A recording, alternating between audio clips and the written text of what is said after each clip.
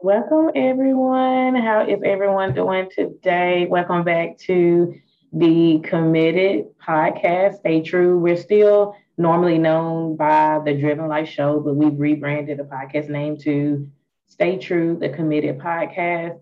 And of course, powered by WCD Coaching, which is our firm. And we have a special guest today, and her name is Letitia Francis. Today's topic, we're going to be talking about when to say no. That is the name of the topic. We're still in the Worth It series. And in this Worth It series, we're on episode 4, which makes it our episode 58 as a whole. So I'm enjoying the Worth It series, and I hope you guys are. We're going to meet Letitia Francis. Letitia, thank you so much for joining me out of your busy schedule. And I'm going to let Letitia tell the audience just a little bit about herself. She is a mindset coach. She's an entrepreneur, and she's definitely going to be telling us her story, things that we need to know as single women and when dating and being in relationships. So I'm just going to let her introduce herself. Thank you so much, Letitia. Thank you for having me today. How are you today? Great. That's good. I am a mindset coach, like you said. I'm originally from Bermuda, and I am currently in England, and I am dedicated to helping women get their mind right so that they can see the success and fulfillment that they desire in their lives.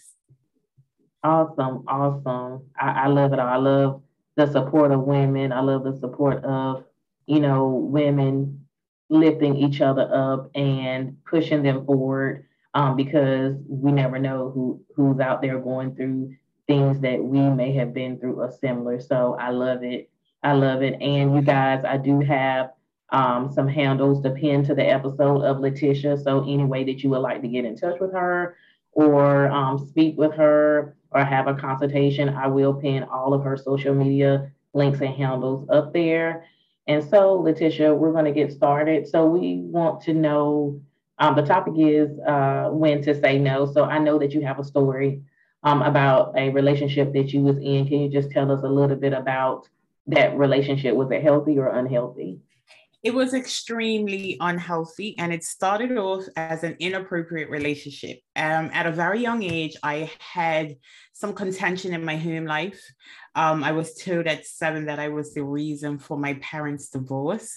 Matter of fact, I was told my birth was the reason for my parents' divorce. So I spent a lot of years looking for love, looking for validation.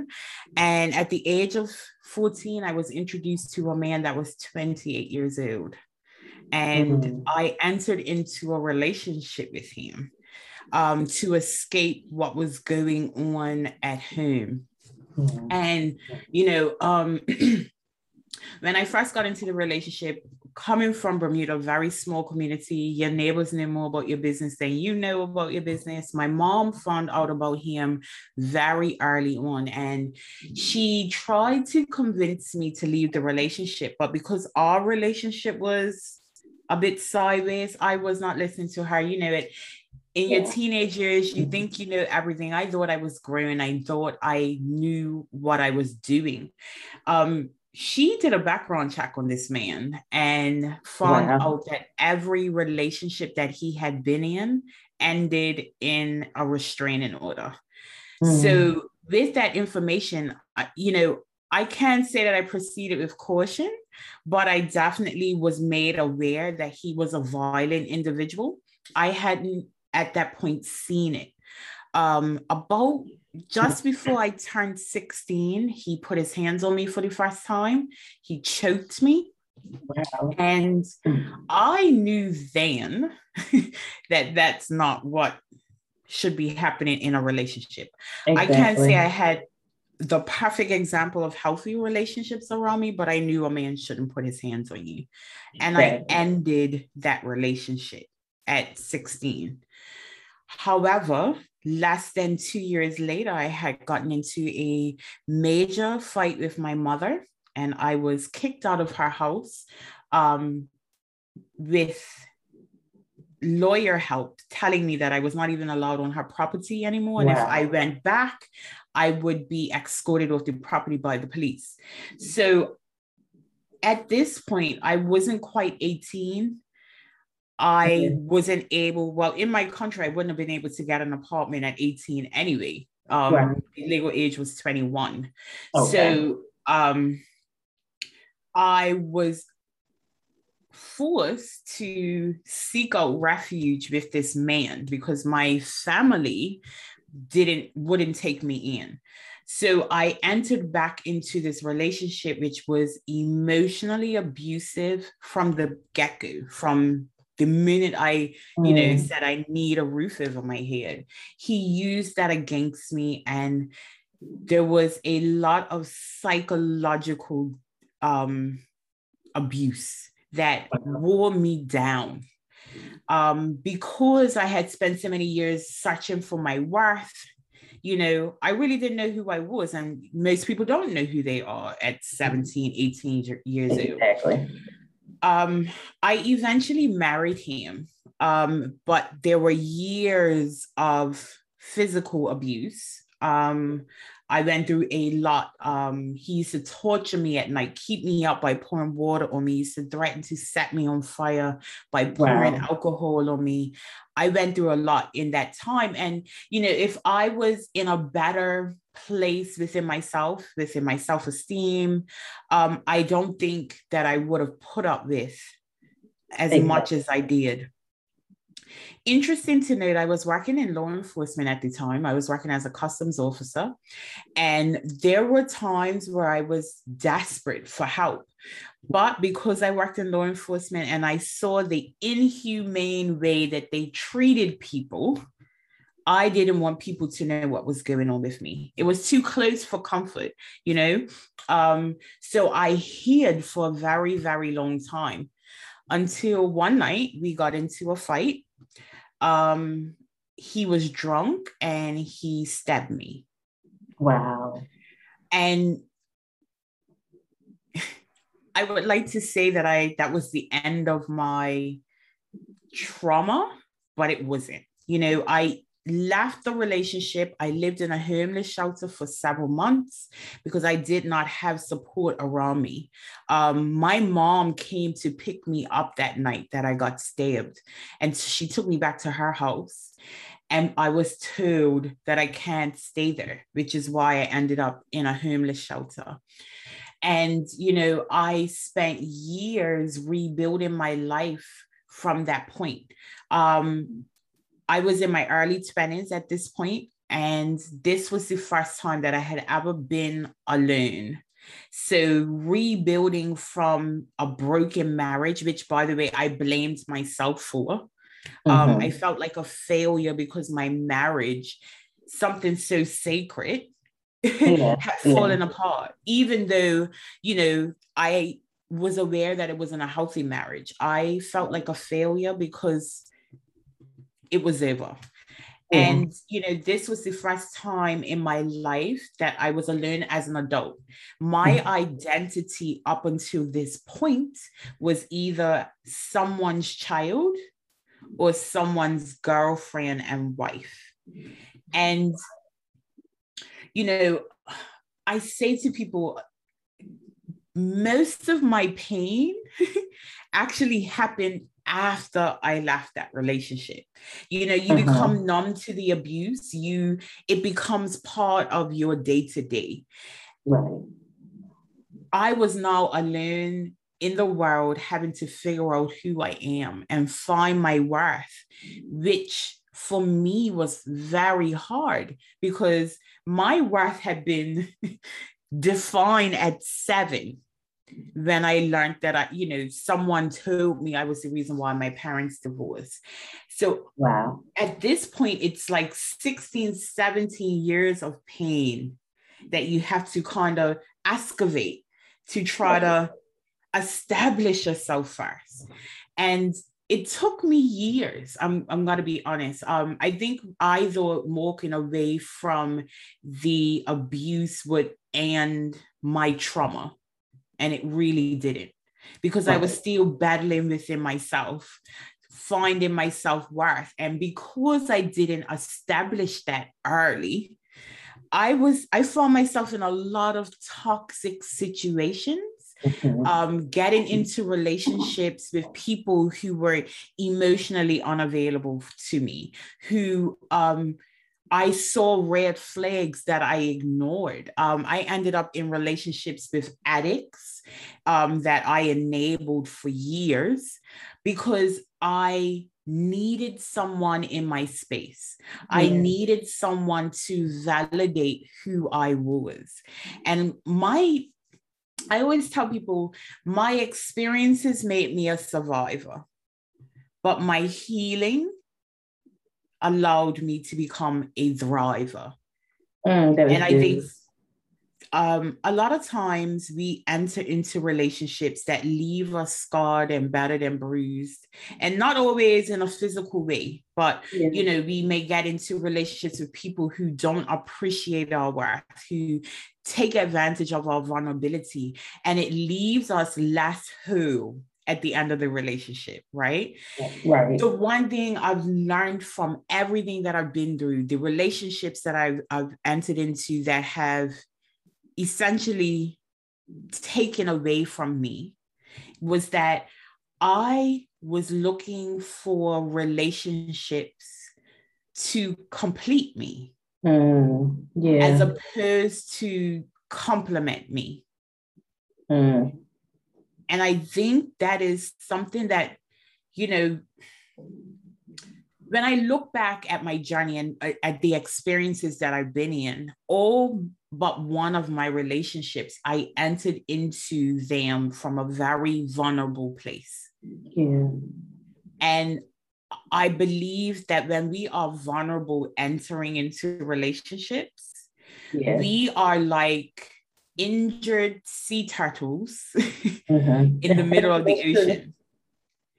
And the apex predators, like the great white sharks and the killer whales, who can smell our vulnerability from literally miles away, they come seeking us out. It's almost like we give off this signal that we are vulnerable, even when we think like they attract. Like you said, they attract, and they know when. They have a sense of humor when they know when someone is going through a rough childhood span or whatnot, and when they get you, like you said, at your vulnerable and lowest moments, they're like, okay, I know that she'll, you know, he or she will believe in and everything I say. And like you said, when you were young, you entered those relationships, you know, at a young age, and like you said, going through what you were going through at a young age, it's like, okay, I'm still finding out my identity. I really don't really know any better. I'm just wanting somebody to love me for me. So I'm glad that you say that too about vulnerability, because we enter into relationships vulnerable, not knowing what our worth is, like you said. Absolutely. And nothing good comes out of that. You know what I mean? Like you don't meet like your knight in shining armor when you're in that state. You absolutely don't. And you know, I think my biggest lesson as I went through 10 years of hell in relationships, even after leaving the abuse, because I didn't know how to validate myself. Yeah. Learning how to validate myself, learning that, you know, I don't need external validation, learning to, first of all, forgive myself. I blamed myself for years for going back into that situation because I left. I had walked away. Had I not gone back, my life would have been different. And I blamed myself for a very long time because of that. My healing allowed me to see that I did the best that I could in that moment. I made the best decision that I could with the information and the resources that I had. I did what I could to protect myself, right? And there was no way I would have known that he would have tried to kill me. Wow. So for me, it was letting go of that guilt, that resentment towards myself, so that I can move forward, so that I can learn to trust myself, learn to like myself, learn to establish who I am.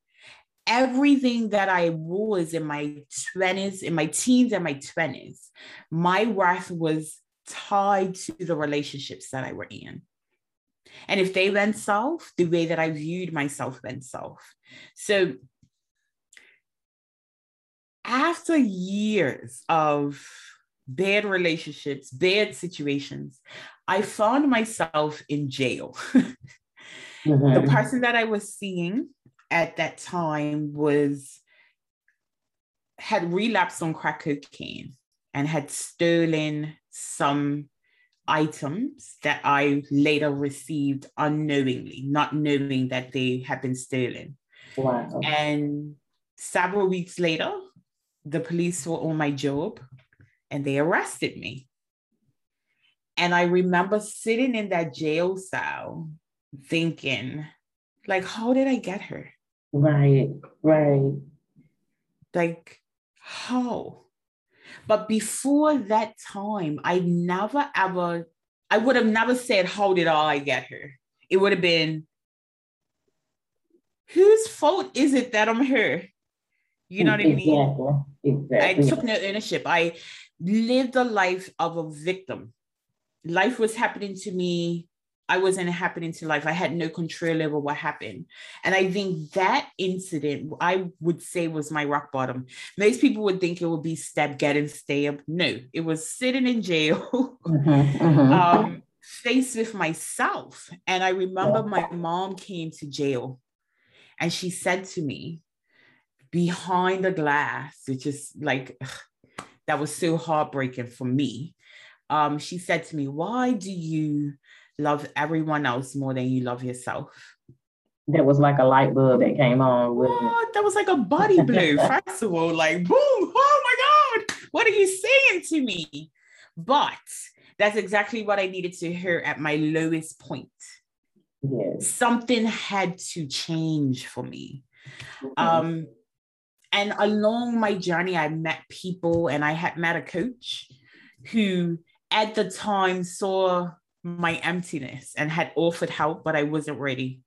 I absolutely wasn't ready.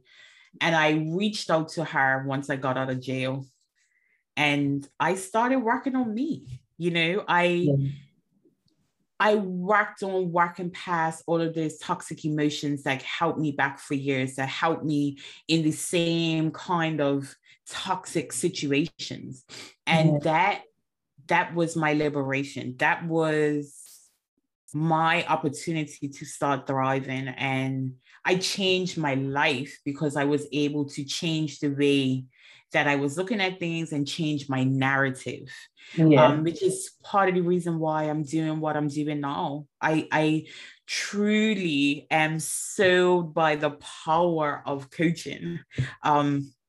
It's transformational. And as someone who has been to psychiatrists, psychologists, family therapists, counselors, you name it, I've done it.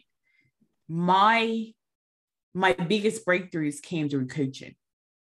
Awesome. That's awesome, because I mean, this is my first time. I don't know if anybody else have, heard a story like yours before, but this is my first time just hearing your story, saying that you went to every therapist and medical doctor there is, but coaching helped you because you were drawn to someone who's seen what you really didn't see at first. Like, they help pull some things out of you, not a doctor, not a therapist, and we love them. I give them, we still give them credit, but the fact of that, Letitia, you said you found a coach that brung everything out of you that needed to bring out of you, because I do believe people don't give, coaches the credit that is due, because there's expertise that different coaches have that other people don't have. And like you said, it starts with communication. It starts with you being honest and owning up to, this is really me. This was really my life. This is really what I was doing to myself. And it's time for me to come out of that. And so I just thought that was, awesome that you said that it was the coach that really, really, really tapped into you. Mm-hmm. I mean, previously that I always felt judged. You know what I mean? Like going to a psychiatrist. I was a teenager talking about real world problems to someone who felt that I shouldn't be talking about that. Wow. So being met where I was, instead of being treated as if I had a disease. Like, let's be real, therapists treat psychological issues. So they're not, right. I'm not saying that they're not worried about the person, but I don't believe it's as holistic. It's exactly. let me diagnose what's going on. Let me diagnose the behavior, right, instead of getting to the true root so that it can be changed. And, for me, whenever I describe therapy, it was almost to me like going to meet a friend at a club and getting lost on the way. And when I finally get there, they want to ask me, well, where did you go wrong so that you got lost? That was therapy for me, like trying to figure out why this happened. That doesn't matter. It happened. How do I move forward? Exactly. And coaching definitely armed me with action. Mm-hmm. Mm-hmm. I had to take action in order to see results, rather than going and talking about my problems over and over for weeks. So for me, that's what I needed. I'm an action taker. I needed someone to be brutally honest, not sugarcoat anything for me because they want to remain professional. Like, be real with me. That's right. Help me take ownership so that I can change the behaviors instead of just masking it and dealing with it. Yeah, because like you said, Letitia, when someone find out things about you, like you said, okay, this happened, that happened, these events occurred. So like you said, what do I need to do to move forward? What holistically natural things are you going to speak to me, as far as telling me the truth, not telling me a lie or telling me what I want to hear, but there's going to be some things that I don't want to hear about myself. Like you said earlier, acceptance. I got to accept myself that I went through this, even though I didn't have no clue. I was still learning my identity, but I knew that it wasn't healthy. And the point where you said no, a lot of people say no at the very end stages. Sometimes it's maybe too late for some people, but majority of the time there's still hope, because you were detecting it early on, saying this is clearly not love. But like you said, it didn't stop there, because like you said, even after that, you were still drawn to the same, it was like the same relationship. But you had to understand, I just have to connect with somebody that wants to hear me out, that believes in me, that will be honest with me and won't, sugarcoat everything with ice cream, because it's not going to sound good all the time. But you got to make the choice to say, okay, I got to do the work though. They're feeding me this, but I have to do the work. And like you said, you are finding your purpose. You start working on you, progressing in your identity and knowing that there's better for you out there. So I truly do believe that, yeah, let's get to the root of the problem. Don't just kind of like dope me up with medication. Let's talk holistically here. So I like that you said that. Yeah, it's definitely, and I have these conversations because I do believe that there is so much therapeutic value in sharing your story. I've gotten to a place where I can share it without emotion, because I'm actually in a place where I'm grateful for my experience. And I say that to people and they absolutely think I'm crazy, but there is so much gratitude there. I remember as a child, one of the narratives that I was constantly fed is, you're too much, like you're too large, you're too opinionated, you have too much attitude, you're too smart for your own good. And those are the things that I ran away from because it made other people comfortable. Right? I'm embracing those things now, even though they make some people uncomfortable. But I realize that I'm too loud because I have a voice. I have something to say that needs to be heard. I'm too opinionated because I will go where other people won't go. I will touch on those topics that people will shy away from. I got too much attitude because I won't be silenced. I have something to say. And being able to take those things that even were used against me in relationships, you know, men don't like opinionated women. Come on, let's keep it real. That's true. That's true. So, you know, I spent years trying to shift myself, but accepting who I was and accepting my flaws. Right. In a way that I have embraced them so much so that I'm using them to make an impact. That's what I'm grateful for. And that's what, you know, that's what led you to, like you said, who you are today. Because without the trials, without the mess ups and not knowing who you are, you wouldn't have never found out, okay, this is the right way. This is what I need to do. Because like you said, even at a young age, like you said, you were still searching, you know, for that love. But when, like you said, when you love yourself and you accept yourself, that's when you know, okay, there's better for me. And like you said, of course, you're not going to do the things that everybody else do because you're Letitia Francis. You're not Karen Oliver, or you're not Susie and Betty. You're Letitia Francis. So you have your own unique identity. And it's like now when you came out of those relationships, it's like, okay, I know what a healthy relationship is. I know that I'm not just going to settle. I'm not going to accept just anything because I know what happened. And I know that what happened wasn't right towards me. It wasn't healthy or whatever. So it's like you said, forgiving yourself and loving yourself and accepting yourself to know that, okay, I can do better and I am better. You know, it's a good thing when you can say I am better because like you said, people want to say, oh, well, you like you say, oh, you're this and you're that. But I like the fact I like your whole story and the background of it because I think that so many of us need it, especially young adolescents out here, young teenagers, young women out here that are looking for love in the wrong places when truth of the matter is you just need to love on yourself and you need to gain as much self-care as you need to. And so you can know how the next person can love you. So is there any advice, any other advice or any encouragement you would like to give to the audience today, Letitia, concerning your story?